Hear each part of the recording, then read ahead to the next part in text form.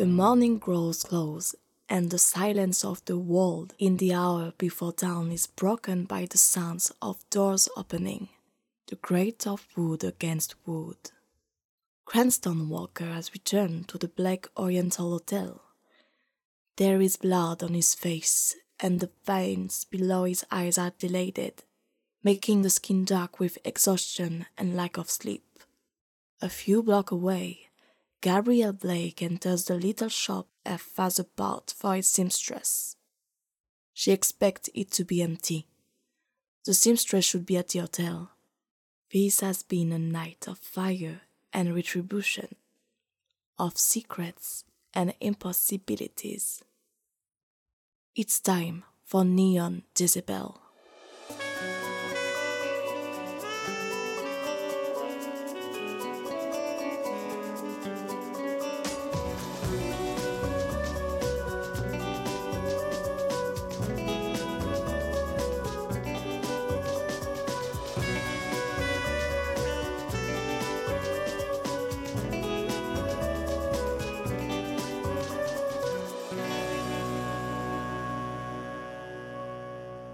This episode of Neon Jezebel will continue in just a moment, but first, a word from our sponsor. Throughout history, brave men have answered the call of justice whenever the authorities could not. In America, we have the local vigilance committees. These modern-day Robin Hoods operate wherever crime does. They don masks so that the shopsters, lawbreakers, and gangsters of the underworld cannot exact vengeance upon their families.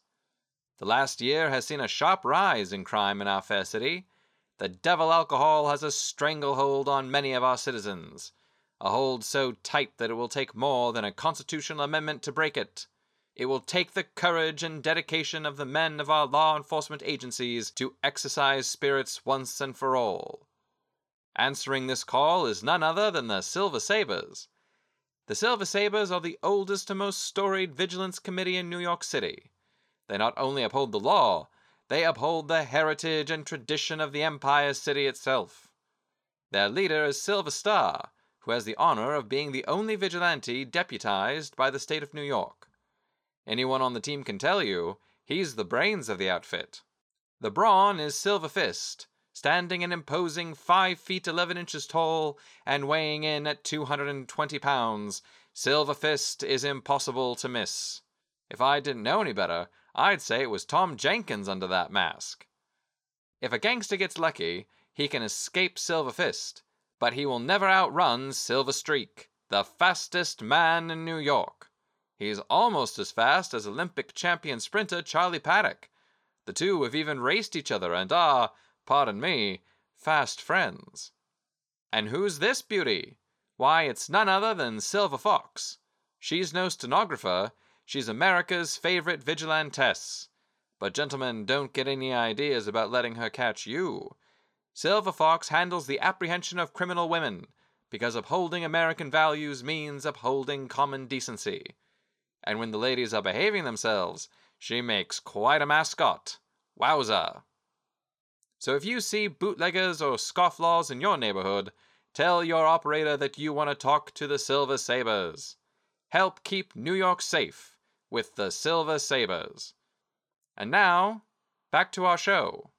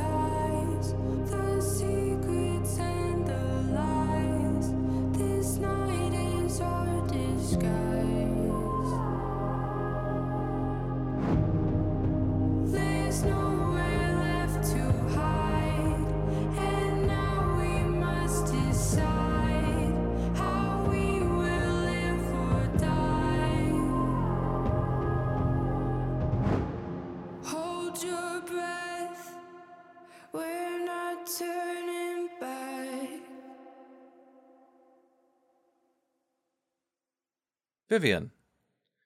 I'm sorry, I didn't mean to wake you. No, No, I'm all right. I just got my bell rung, as the army boys say. Yes, it's blood, but it's stopped. Head wounds bleed a great deal, even if they aren't serious. It's not. She sells seashells by the seashore. Look, my hands are completely steady. Mother got you a kitten for your 10th birthday and you broke down crying because you knew it would die one day. Father gave it to his secretary, and when the cat did die, some 15 years later, you attended the funeral. My head is fine. Stop fussing. Bofa, what are you doing here? You're supposed to be in the hotel. Please tell me you were at the hotel tonight. Tell me someone saw you. Okay, good. I was afraid that Father had rumbled us, but if you were with him... It's fine. It's just a bruise. I checked. Mr. Gao took a look at it before he drove me here. This isn't the first time I've gotten busted up. Remember when we took that vase from the governor's mansion?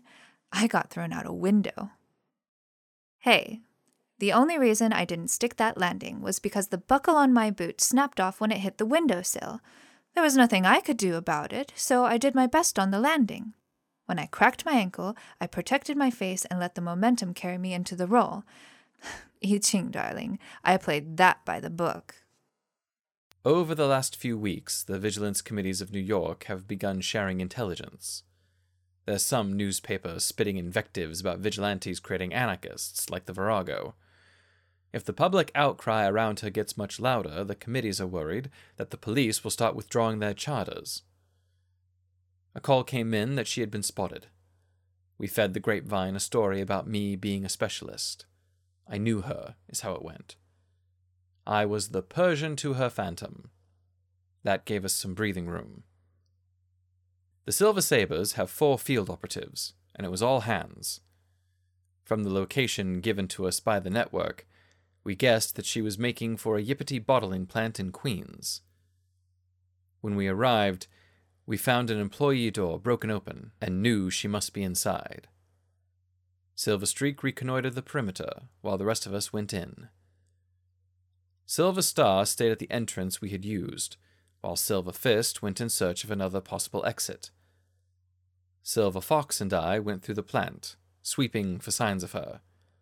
The 5 of us had radios, but we used them only sparingly for security purposes. As soon as I got your message, I lit out. With Benjamin Simontown, I had to move as quickly as I could. I had hoped that the Harbenidine would be in a single large cache. When you told me that there were 3 roughly equal caches, it spurred me further. I had no idea how quickly Sime would be on to me. It would have been impossible to hit all 3 in one night. I could only carry 2 bombs safely, and once the first one went off, I would only have a few hours to set the second. And only that if we were very lucky. As soon as Father found out that one of his plants had been attacked, he would get every man at his disposal to the others. Sime would certainly be at one of them. Father might have even called upon the vigilance committees. However, if I could eliminate 2 of the caches, it would set Yippity production back by months. It might have even generated enough press that someone would really start looking at the stuff. That scrutiny might have halted the practical tests on the vaccine project. And if someone actually found something, even if it didn't stop production, it would mean only 1 in 3 bottles would be tainted. It would have saved lives. I had to try. I decided to go for the plant in Queens first. It's the central plant. If I had gone for the north or east plants, they would have guessed that Queens would be next. However, by hitting the central one, they would have to spread out their security response to both of the remaining plants. If they arrived before I could set the second bomb, there would be fewer men for me to get past, as well as reduce the number of possible deaths. The Queen's plant was dark when I arrived, and I decided to just break open one of the doors. There was no one there to hear it, and I wanted an easy exit once the clock was set. That idea, however, quickly became impossible. I'd only been inside for 10 minutes when I heard footfalls. There were 2 possible targets inside the plant. The first was the bottling apparatus itself. Sabotaging the equipment would certainly halt production for a while, Plus, machines like that are prime targets for anarchists and labor provocateurs. Her other possible target was the poisonous additive. She might simply dump it all out and neutralize the danger. Being a newspaper woman, that struck me as her most likely target. The police arrive and find a lake of some strange chemical. Questions would be asked, and that could be her opportunity to publish the intelligence she gave you. I believed the chemical was the most likely target. I told Silver Fox to sweep the bottling equipment, while I made for the large vats. They were kept along a high network of catwalks. I did my best to stay quiet as I ascended the stairs and crept along the steel walkways that threatened to jangle and creak with every step that I took. Not quietly enough, though. It took me too long to find the right vat. The labels on the damn things were so small, and I had to be careful with my flashlight. There was some light coming in through the windows, but the flashlight beam would have been a dead giveaway. Listening for the footsteps, trying to figure out how close they were getting, distracted me, slowed me down. I heard one start making their way up to where I was. It was definitely a man's feet, but he was trying to be stealthy. That made him slow. Still, Benjamin Syme's men weren't going to try to arrest me. Hired guns like that. He was liable to start shooting the minute he saw me. My heart was in my ears, and I was trying to read the labels. I found it, and a moment later I heard a footfall near me. Instinct took over. I grabbed a kunai from my belt and hurled it towards the sound. I turned a corner and saw her. She was crouched beside one of the vats with a flashlight, trying to read the content label. Suddenly she whipped around, and, in her flashlight beam, I saw something flying towards me. I jumped back, just as some kind of metal spike impacted on another vat where my head might otherwise have been. I don't want to hurt you. I know who you are, Friday, and I know what you're trying to do. You won't stop me. I'm far more dangerous than you can imagine. Let's just talk, all right? I have a proposition for you, but this isn't an ideal spot for a conversation.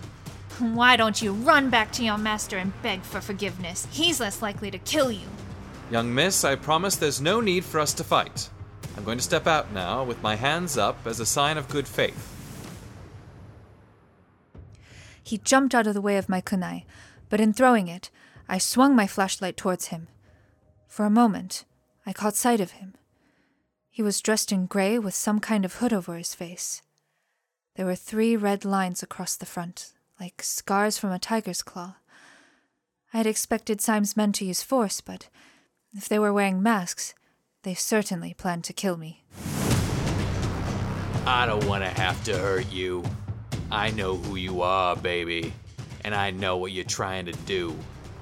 I won't let you stop me. I'm not some debutante who's going to shrink from a fight. Ah, baby, I just want to talk. Why don't we go someplace nice and get to know each other? Why don't you go back to your boss and tell him you couldn't find me? If you stay, you'll be putting yourself in mortal danger. You ain't gonna hurt me, little girl.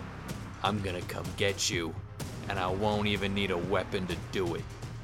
As soon as I stepped out, she threw another of those spikes at me. As soon as he stepped out, I threw another kunai at him. I rushed in. I needed to subdue her. It was the only way to get her to listen. He rushed me. I needed to subdue him quickly so I could set the bomb before his comrades arrived. I got in close and she tried to kick me in the head. I blocked the kick with my left and punched the inside of her leg with my right. As she pulled her leg back, she swung the flashlight at me, and I barely had time to turn my head. It caught the edge of my jaw. It stung, but I was okay. I grabbed at her arm, trying to get the flashlight away from her, but she hit me in the wrist before I could. As she wound up for another hit with the flashlight, I lunged at her. I got my left arm under hers and across her chest. She tried to spin out of my grip, but I got hold of her shoulder and pulled her back to me. That let me get my right arm under her other side and put her in a full Nelson. Once he was in range, I tried to kick him off the catwalk, but he threw his shoulder into it. Then, He pushed my leg away with his other hand. With both of his hands extended, his head was unguarded, so I bashed him in the face with my flashlight. It stunned him for a moment. I tried to kick again, but he recovered faster than I expected and threw a wild punch at my face.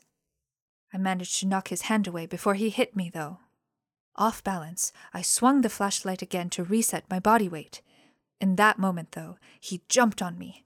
First he groped me by the breast, and when I started to break away, he grabbed me by the throat and started choking me as he snaked his other hand around my back.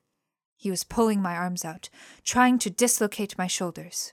She was thrashing against me, and, in a moment of panic, I used the voice. "Stop fighting me!" He did something strange with his voice.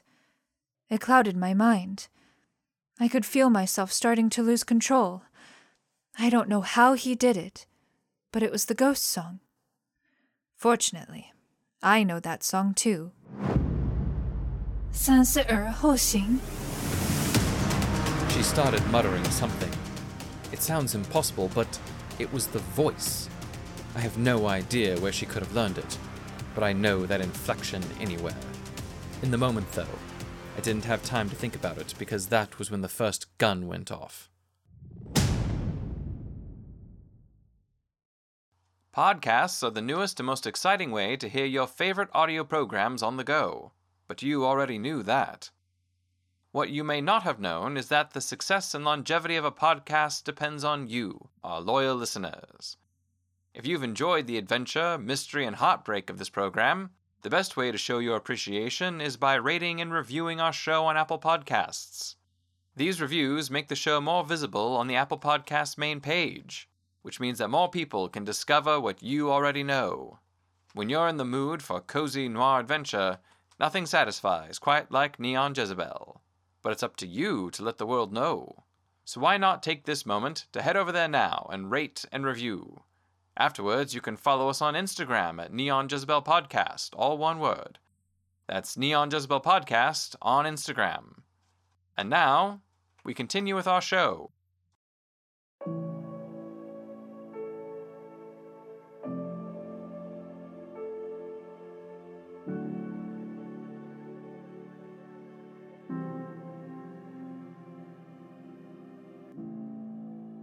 How is it possible, Beaufort? I thought that only members of the Red Silk Society knew how to do that. The Great Fathers were reluctant to even teach it to me. I've heard stories of white men learning secrets from the less scrupulous members of the society, but I thought that was just Westerners boasting. Somehow, Benjamin Syme has employed men who know it. Could they be defectors from the Red Silks? We need to look into this. We need to find out who that masked man was. Whoever he was, though. It seemed that one of his compatriots saw that he was failing and decided to hurry things along. Another of Syme's men had found their way up to the catwalk and tried to shoot me. I heard the gunshot and immediately released the virago. Far down the catwalk, I saw the figure of a man. It was too dark to see much until he fired again. He wasn't wearing a mask, that I could see, and the virago was clearly his target. There was no way I could close the distance before he decided to start shooting at me. "You are blind!" He stopped shooting and shouted something confused. The voice had worked that time. I started towards him when someone called to me from below. "Mr. Edgewater! Is that you? I thought that was you. Looks like I get to kill 2 birds with 1 stone." It was Benjamin Syme. Evidently, he got the same information that the Silver Sabres had. Someone turned on the lights, and the plant was suddenly laid bare. I saw Syme below me with 2 other men, all carrying pistols. One of them had Silver Star hostage. I needed a gun. The man who had already shot at me was still mesmerized, so I ran at him. He felt me grab the gun and recoiled. I had him by the wrist, and he tried to punch me with his free hand. It was a wild swing, but he got me in the throat. I pushed him back against the rail, and he squeezed off another round. It was deafening. As he hoisted himself back from the rail, I smashed my forehead into his nose. I was wearing gloves, so I could grab the hot iron in his hand and wrest it free. When I looked up, the virago was gone. The masked man let me go and used the ghost song on the man who was shooting. Then, another man was yelling up at him from the ground. Something had clearly gone wrong, and they were fighting each other. It was an opportunity. I pulled one of the time bombs from my leg pouch and placed it under the vat. These men clearly wanted me dead, so if they got caught in the explosion, it hardly mattered. Getting out was going to be difficult, though, and I couldn't set the timer for longer. I had 10 minutes and no more. I flipped the switch and immediately vaulted across the catwalks. I caught myself on a parallel walkway, then swung forward. There was a large machine below me. The top was mostly flat. As I swung forward, I let go and landed right on the edge. My left foot almost slipped off and I felt my ankle twist, the same ankle I hurt at the governor's mansion. For a moment, I couldn't move, and in that moment I saw another of Syme's goons. This one wasn't wearing a mask. He had a gun trained on a woman who was wearing what looked like a silver bathing suit, with a cape, boots, and a small mask. She was clearly a vigilante. I didn't know what was going on, but I was losing time. I threw another kunai at the man and hit him squarely in the neck. The woman didn't waste time being surprised. She jumped him and started trying to get the gun from his hand. I climbed off the machine as quickly as I could, my ankle shooting pain the whole way down. Syme's men were carrying Colt 45s. It's a 7-round magazine, and the Palooka had fired 3 already. I was in no position to have a shootout with Syme, and that throat punch meant I couldn't reliably use the voice on him again. Plus, he had at least one hostage. The safest thing I could do was run. It was me he was after. No reason to shoot Silver Star if I fled. I got down the stairs to a landing, then jumped off onto one of the machines. In the now lit plant I could see the loading bays. 4 large doors. They would be loud getting out of, but that was fine. If Syme was chasing me, he wasn't hurting any of the Silver Sabres. I had to pick my way carefully through. Syme's men would be sweeping for me now. One crossed in front of me, and I pistol-whipped him unconscious. The last 50 feet to the doors were open air. All I could do was run. As I set off at a sprint, I saw the virago heading in the same direction. She was not, however, aiming for one of the doors. I got as much speed as my ankle would allow and threw my arms across my face as I dove through a window. I landed on the wooden planks of a loading bay, rolled up onto my feet, and kept running. My outfit wasn't the sturdy leather of hers. I pulled my coat off as I ran, threw it over the jagged glass on the bottom of the sill, and jumped through. The virago was well ahead of me. I grabbed my coat and gave chase. She was making a beeline, but I ran on a swerve. If Syme's men started shooting from the window, I didn't want them getting a clean shot at me. 100 feet from the plant, I heard something explode. On instinct, I turned around, just as a brick came flying at my head. I didn't look back when the bomb went off.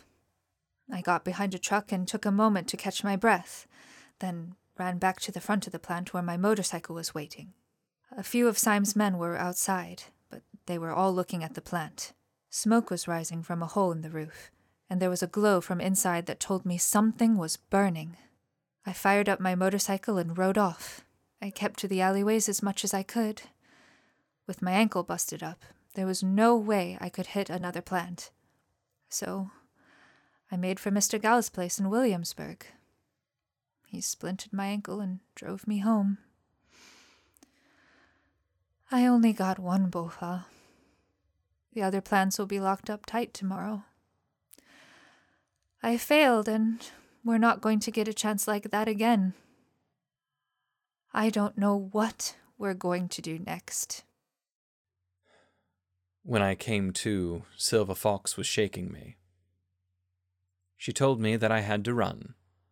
The plant was burning and police would be on their way. The Silver Sabres only had 4 operatives on their charter. An unchartered vigilante at a crime scene like that would get them shut down. I took off my hood and got a few blocks away, then hailed a cab. We've lost her. We've lost the Virago. She knows what the voice is, and she knows I used it on her. There's no way she'll trust me now. There's no way we'll get her to join the Rose and Chain. Without her, I have nothing to trade to the Society. They won't agree to search for Della Kane, and I won't find her again.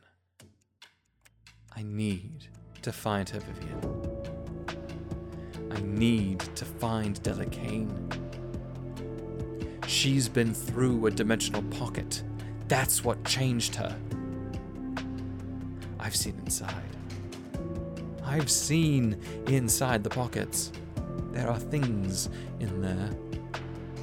Monsters. I see them when I close my eyes. Only Della Kane can help me get rid of them.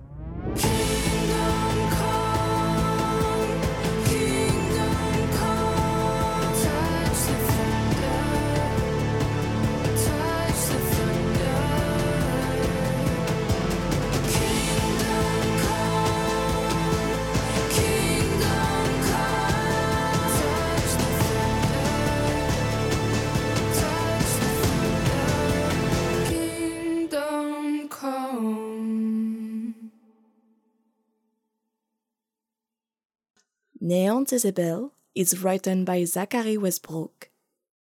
Gabrielle Blake is played by Susan Day. Cranston Walker is played by Zachary Westbrook. Announcement by me, Camille Faucon. You can connect with us on Twitter at Neon Jezebel Pod or on Instagram at Neon Jezebel Podcast. All of your episodes can be found on our website neonjezebel.com.